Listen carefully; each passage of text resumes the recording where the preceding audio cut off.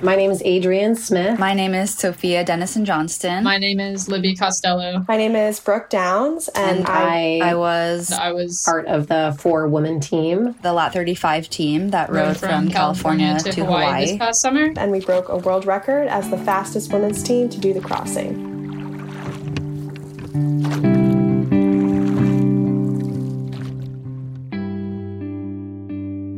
In the summer of 2022, 4 women set a new record for the fastest all-female team to row from San Francisco to Hawaii. Sophia Dennison-Johnston, Brooke Downs, Libby Costello, and Adrienne Smith completed the journey in 34 days, 14 hours, and 11 minutes. Their boat was 4 feet wide and 28 feet long. For over a month, they slept in 90-minute increments, ate rehydrated meals out of a bag, and even went to the bathroom in a plastic bucket. So we would just talk about it for hours, how we had this luxurious 2-bedroom, 1.5 bath, seaside view. When it was really crazy at night, we would pee in the daggerboard hole because at that point we were rowing in the most bow section and we didn't want to go all the way up to the stern to go to the bathroom. It was just too much. So then we would just pee behind each other, and it was very close quarters, and then we just rinse it out in the morning.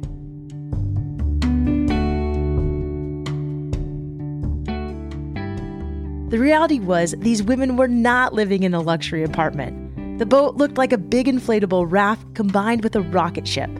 The front and back of the boat each had a small cabin, more like a crawl space, where one person would sleep at a time. When they weren't in the cabins, the women were in the open air, completely exposed to the elements. They had some solar power, a satellite phone, and enough food for a couple of months. But for the most part, it was just them and their oars rowing to Hawaii as fast as possible. I'm Shelby Stanger, and this is Wild Ideas Worth Living, an REI Co-op Studios production. Rowing from San Francisco to Hawaii is a wild adventure, and to be honest, it's one that had never even crossed these women's minds. The idea came from rower and author Jason Caldwell. Jason owns a leadership development and adventure racing company called Lat 35, and he wanted to help assemble a team to break the women's record for a Pacific Ocean crossing. He asked Sophia Dennison-Johnston, who had just returned from Olympic trials, if she was interested in being the first member of the team. She said yes and immediately started looking for other rowers to join her. Here's Sophia.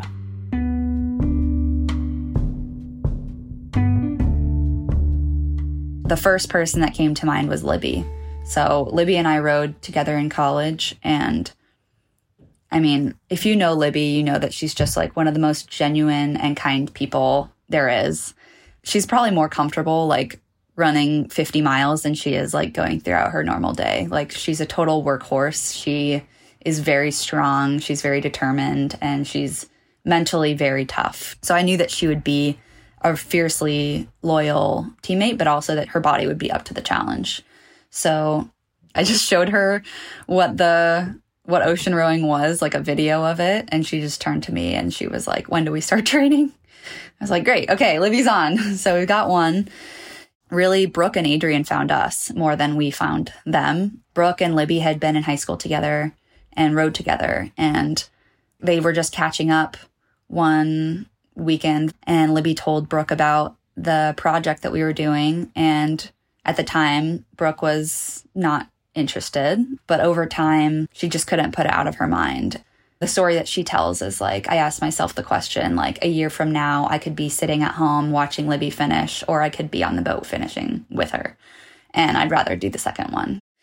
And then it was a long process. I was basically scouring the internet, walking into the sailing club here in Santa Barbara and being are any women here interested in doing this crazy thing? And most of the people that found our team at some point came to the realization that they were not prepared to make the sacrifices necessary. Brooke, Sophia, and Libby had all rowed in college, and Brooke and Sophia had also competed at an international level. Even though they were used to intense training, preparing for the crossing and continuing the hunt for their fourth teammate was like taking on another full-time job. There were tons of certifications, safety protocols, and details about the boat that they had to learn. If something went wrong in the middle of the ocean, they needed to know how to fix it. A few months into their training, Sophia, Brooke, and Libby started working with another Jason, a coach named Jason Smith, who specialized in endurance sports training. Smith realized that he actually knew the perfect person to complete their team, his wife, Adrienne. Adrienne is a natural athlete. She's a yoga instructor and an Ironman champion. The only caveat was that she had never rowed before. Here's Sophia again. A lot of people were concerned that Adrienne didn't know how to row before joining this team, but I think the mechanics of the rowing stroke are not supremely complicated. And beyond that, like, almost the hardest part about this journey was not the rowing. It was like everything that you're doing when you're not rowing. You know, it's knowing how to navigate, managing the seasickness, like taking care of yourself when you're alone at sea. And so I think we had plenty of time and training for Adrienne to learn how to row, but like, she's an athlete. She's a professional Ironman triathlete. Like, we were not concerned about her learning like that one skill, because there's also like 30 other skills that we all had to learn. We were all new too. So it was like a drop in the bucket. It's really interesting because you go through this process of thinking like, what are the mental skills that are necessary to be successful here? And when you start, you think that, okay, like the mental skills for someone doing something this crazy is like, you know, a high fear tolerance, or like, you know, the ability to like be in pain and just suck it up and keep going. But the more we trained, I think the more we realized that maybe the biggest skills mentally that we were going to need to practice and learn was the communication with each other and just like the perspective, like positivity. Because when you're out there, whether or not you keep going isn't really the question. The only way is through. So it's not so much like, I'm going to be like pulling so hard and like my muscles are burning, but I'm going to keep going. It's like, we're all athletes. That's something that we've been training for our whole lives. But what about living on a 29-foot boat for a month with only 3 other people? And so I think a lot of the mental preparation was actually about, you know, building trust and love between us. Imagine eating, sleeping, and rowing in close quarters for over a month. The team hardly had any time to be alone or talk to loved ones, and obviously there were no mental health walks in the middle of the ocean. No matter what they were going through, the team just had to keep rowing. Before the women left for their trip, they strategized about how to stay resilient during the row. They thought about what they would do when things went awry and came up with a mission statement. Mission statements can often seem like empty words that companies tuck away on websites or in employee handbooks, but the team came up with a statement that would play a bigger role than any of them realized. Here's Brooke. Our mission statement was to elevate each other's greatness and get to Hawaii as fast as possible.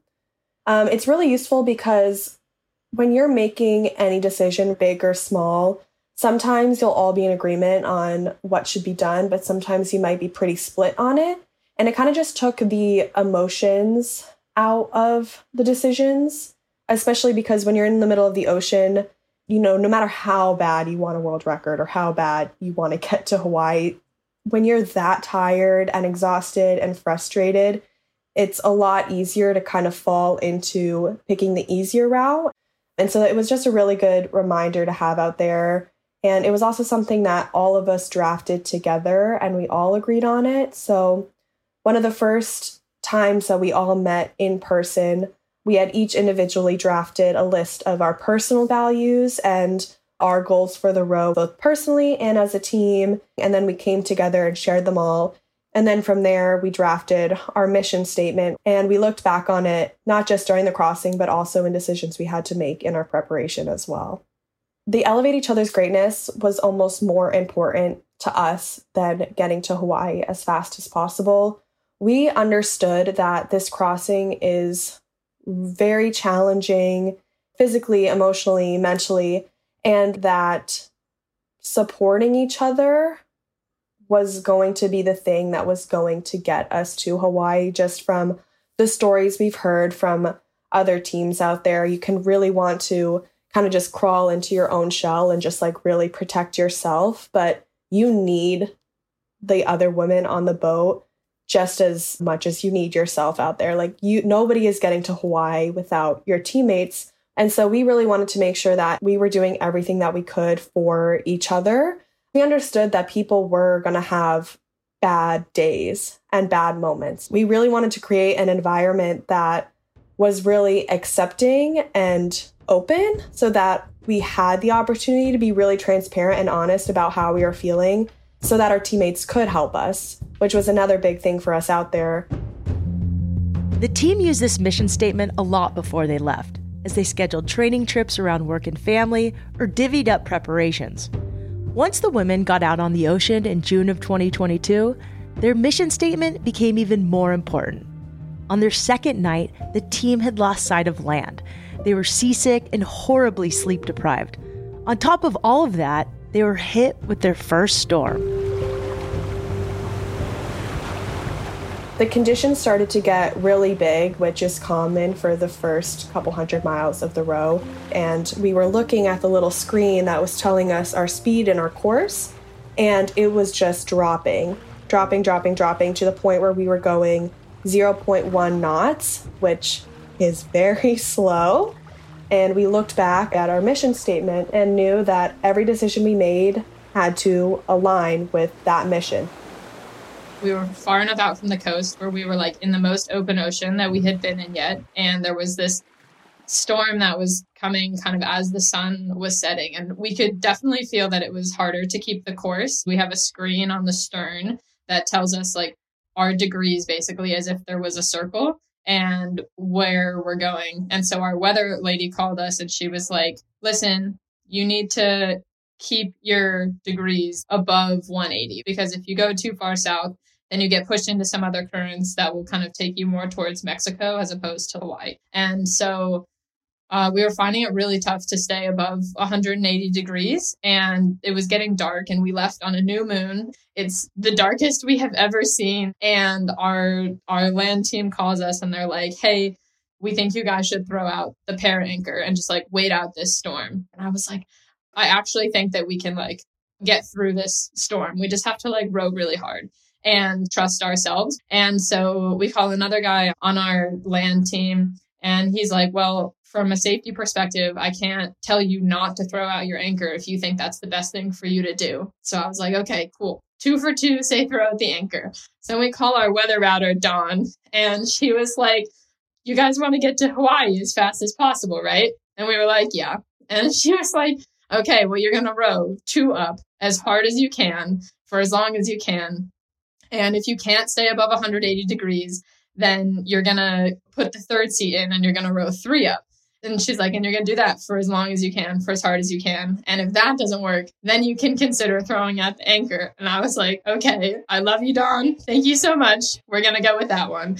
So we hung up the phone and we call it the night of manic rowing. It was so extreme. And the only way that I can describe it is if you're like riding a mechanical bull on the top of a high dive, blindfolded with buckets of water being thrown at you all night long. And I remember, I don't know, I knew that we had just launched and I felt like it was going to be a really tone-setting decision. And I was like, if these are the conditions that merit throwing out an anchor, then we're going to be throwing out the anchor at least once a week. And I just don't think that we need to do that.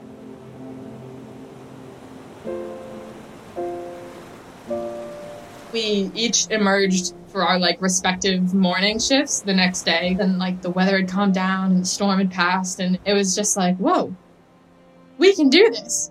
It was just a huge confidence boost. And it was this incredible feeling of like, we are more ready than we believed that we were or like knew that we were. And I think it was also just like reinforcing the lesson of like, don't let other people set your ceiling for you. Like you have to decide what you're capable of. Nobody else can do it. We made the best decision for us on that day, and it really proved to be beneficial for just like our mindset and our confidence. And then, I mean, after that, we were like, that was actually kind of fun. Like, we hope that we get to have more waves like that. It was pretty incredible. Pushing through the storm so early on in the trip was harrowing, but it also helped the team find their footing. That second night set the standard for how they would deal with the challenges for the rest of their journey. When we come back, Libby tells us more about what it was like to be out on the ocean for over a month, and Adrian shares her experience reaching the finish line and breaking the world record.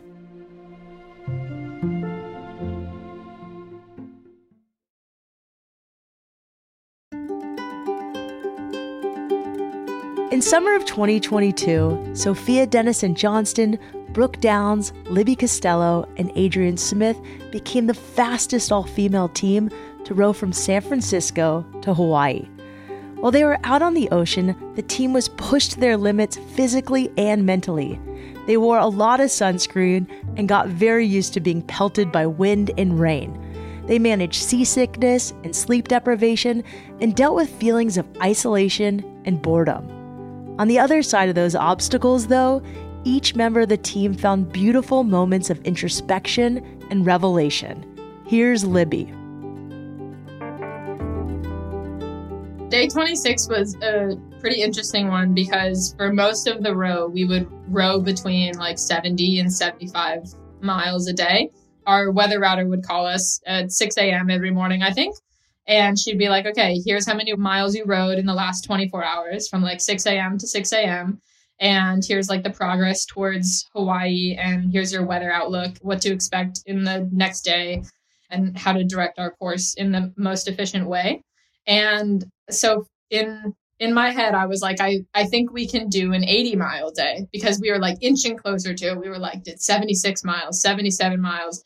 And based on just like mental math, I was like, okay, if we want to row 80 miles in this 24 hours, we have to keep about, I think it was like 3.4, 3.5 miles an hour is like our average speed. And for the whole day, like all of my shifts, I'm seeing 3.6, 3.7, 3.8, like it was 3.5, like everything was kind of pointing to the direction that like, yes, we're going to hit this 80-mile day, which felt somehow arbitrarily significant because I was like, it's just like the next set of like 10, you know? So we get our weather report on day 26 and we did 78 miles and I was bummed. All day I had been like, we're gonna hit it. We're on track for 80 miles. Like, but it was because it was so windy, the actual net miles that we rode was 78. And that was the furthest that we had rode in one day. But I was disappointed because it wasn't 80. And so we started to have this really interesting chat about like being goal oriented versus being process oriented. And so I went back into the cabin and I was stewing a little bit because historically I'm a pretty goal oriented person. I find it not easier isn't the right word, but it makes a lot of sense in my mind to have a goal because it like informs the process. And the last 10, 15 years of my life, I've definitely put a lot of weight in the process itself, but I like to have a direction. It feels more manageable for me and it makes a lot of sense in my mind. And I'm sitting in the cabin and I'm just kind of thinking about the 80 miles and the feeling upset, even though it was like the furthest that we had rode and sort of conflicted. And I was like, man, maybe I should be a more process oriented person. And it's interesting because like in this day and age, you're always advertised to improve yourself in some way, to change yourself in some way, to be like more of this, more of that, less of that, do this instead. And after having done so much work personally as an individual and then collectively as a team, I was hesitant to want to change another thing about myself. So in the next shift, I come out and Adrian's making lunch, Brooke's rowing, because I started rowing my shifts with Brooke. And I'm just being kind of quiet and I can hear them talking on the deck. And Brooke looks back and she was like, Lib, you're more quiet than usual. Like, are you okay? What's going on? And I just started crying. And I was just like, I like that I'm a goal-oriented person. I like it so much. I actually like a lot about myself. And I had like never really been able to say that I liked all of me and that a lot of my characteristics are like the things that I hold really dear, and I'm tired of trying to change that or like mold it in some way. And it was just this like big personal breakthrough. It was really amazing. And then for her to ask and then to kind of like be able to share that moment was really sweet. It was like this moment of just complete self-acceptance, as if we had been like working towards that the whole time.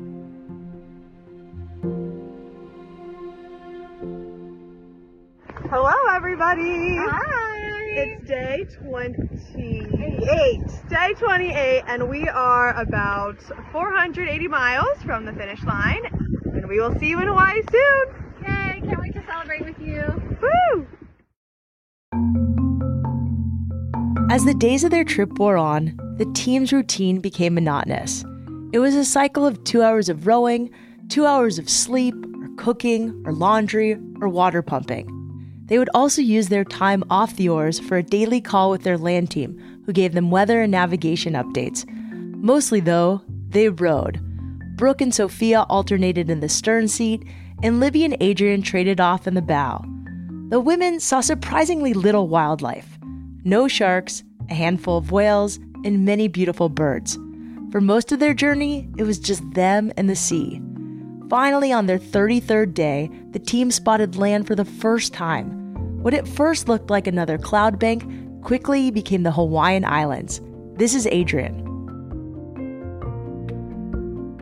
Seeing land was cool, but it also was, we still had a long way to go to get to Oahu. And we showed on social media that we were very joyful, but when I reflect on a lot of moments on the boat, it was a lot of conversations in my own head and also out loud of how much longer is this going to take?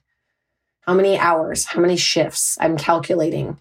You know, I miss my daughter. I would watch videos of her from when she was a little girl and just, you know, sit in my cabin and cry. Like, why did I do this? Why did I leave a life that I love? And I'm doing this. It's so stupid. It's so monotonous. And yes, there's those moments of, oh, we're inspiring a whole group of people and we're doing something epic. But like the monotony of the day was not lost on any of us. And so very early on, I wanted that to be, you know, done, like for those days to go quicker than they were going. And as we got closer, we knew we're like, okay, this is about how much longer. And when those numbers got down to like the 40s and the 30s and like, we're going to be there, you know, today, it started to get, you know, so insanely real with the fact that we've been on this boat not having to care about anything else other than ourselves for this long. And then we're going to shift gears and go back into the throes of life, which I don't think anyone prepared us for. They didn't, you know, give us a window into how to handle that. But as we got closer to Oahu, you get to this point at Diamond Head where it's still 3 miles from that point until we get to the dock. And we can tell that there's some boats that are for us, not just like boats going on a little sailing trip. And all of a sudden, I hear a little voice in the distance, and it's my daughter. And I just remember I didn't know which direction was which as I'm like turning around, but the seats on the boat are low. So you can't really I can't see over the bow cabin if there's a boat back that way. But I heard her voice and she said, "Hi, Mommy." And it was so loud, so clear. And my whole body filled with chills, just knowing that all of that it was all worth it. Like, she's okay, I'm okay. And then those next, whatever, it was 3 miles that we had to row to get to the dock. That was like terrible because it was just like, oh, I get to see you. We get to see all of our people. We're waving and taking pictures. And then we still have to go those last 3 miles. But the adrenaline that was available because we were almost done was, you know, people talk about superpower strength that you get. But it's interesting to witness how strong and we were rowing, we were listening to Kelly Clarkson and Justin Bieber those last couple miles in and just so pumped. And as we were coming in through the finish, we followed one boat that was pretty far away from us, but he was just showing us where to go. was beautiful. It was sunset.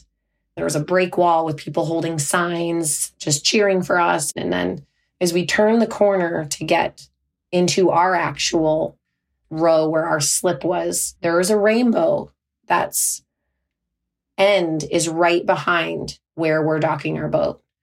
And there's what seemed like hundreds of people that were there waiting for us. And it was interesting because I have this video where we're coming in. And it was interesting because in the video, it was really quiet. In my memory of it was that it was just like, ha, like all this energy inside and loudness. But that's not actually what it was. It was like people were waiting and sort of that moment of like, when do they start cheering? And in the video, I kind of like go off to the side of the boat and I say something like, hello. And then everyone cheers.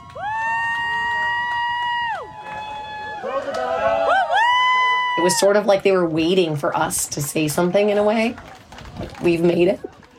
And we had to adhere to some of the world record policies when we docked. So we couldn't touch land yet. They had to check their watch, take a couple pictures of us, make sure that they got all this stuff correct for the Guinness Book of World Records. And then we take a couple pictures, group hug and, you know, emotional tears with the girls. And we step off the boat and all of us kind of rock a little bit because we're standing on solid ground for the first time in a long time. And, you know, people don't remember that, yes, we were moving our bodies rowing, but we were sitting.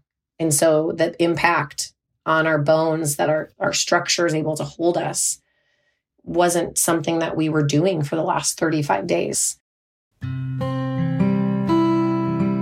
Ironically, it took a minute for these powerhouse athletes to regain their endurance in standing and walking.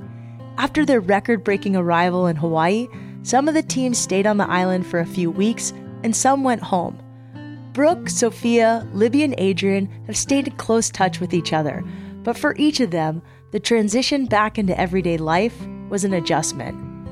Completing a big adventure or a wild idea can lead to some high highs, but also some pretty low lows. I really miss being out in the middle of the ocean. It's been like an emotional roller coaster. When I first got back to the mainland, I really did feel the post-adventure blues. I also dropped everything to do this row. I moved out of my apartment, moved across the country. I left the training center, left training for the Olympics to do this. And so I came back to a place that I only knew ocean rowing. The only people I knew here were my teammates and my coach. So I think that definitely played a pretty big role into the transition process being a little bit bumpier for me. But I did actually get hired to work for the Great Pacific Race. And then I also got hired to work for Lat 35. And now I've been getting back into training full time, and that's been much better. So now I'm doing great.